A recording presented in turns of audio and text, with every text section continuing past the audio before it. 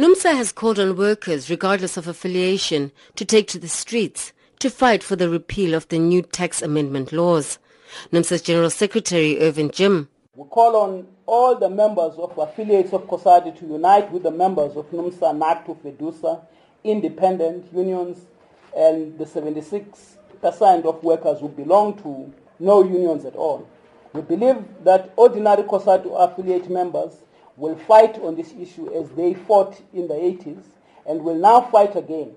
In the process, they will learn about ANC-SACP government that their leaders support. The Metal Workers Union has joined COSATU and its affiliates in insisting that workers must have the right to choose how to spend their hard-earned monies.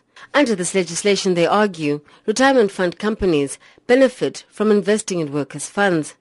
Despite its agreement on the issue with its former federation, NUMSA has taken potshots at COSATU, saying its decision to pull away from the alliance at its 2013 Special National Congress is vindicated. The retirement funds issue has brutally exposed COSATU weakness, far from giving it more say in government policy formation. The leadership decision to turn itself into a conveyor belt for the ANC and government has rendered it impotent when it wants to object to a policy. The government knows that it is now a paper tiger. It can ignore it with contempt. COSATU has declined to comment. NUMSA has also lauded the campaign for free education by tertiary students, exhorting them not to allow themselves to be divided by the management of universities and the government. On the recent race debates, the union has urged the ANC to take responsibility for the continuing scourge that has exposed itself most recently in the country. If we do not affirm blacks into the economy, we will not be able to change power relations.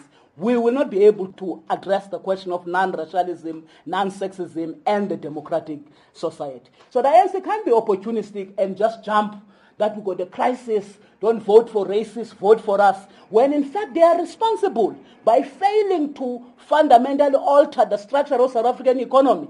You basically maintain the status quo of racism to continue in this country. The ANC has dismissed NUMSA's claims, calling them ahistorical and an attempt at grandstanding. Going forward, NUMSA has vowed to forge ahead with the establishment of a new Labour Federation and political party, saying it will most likely support United Front members who will run in local government elections later in the year.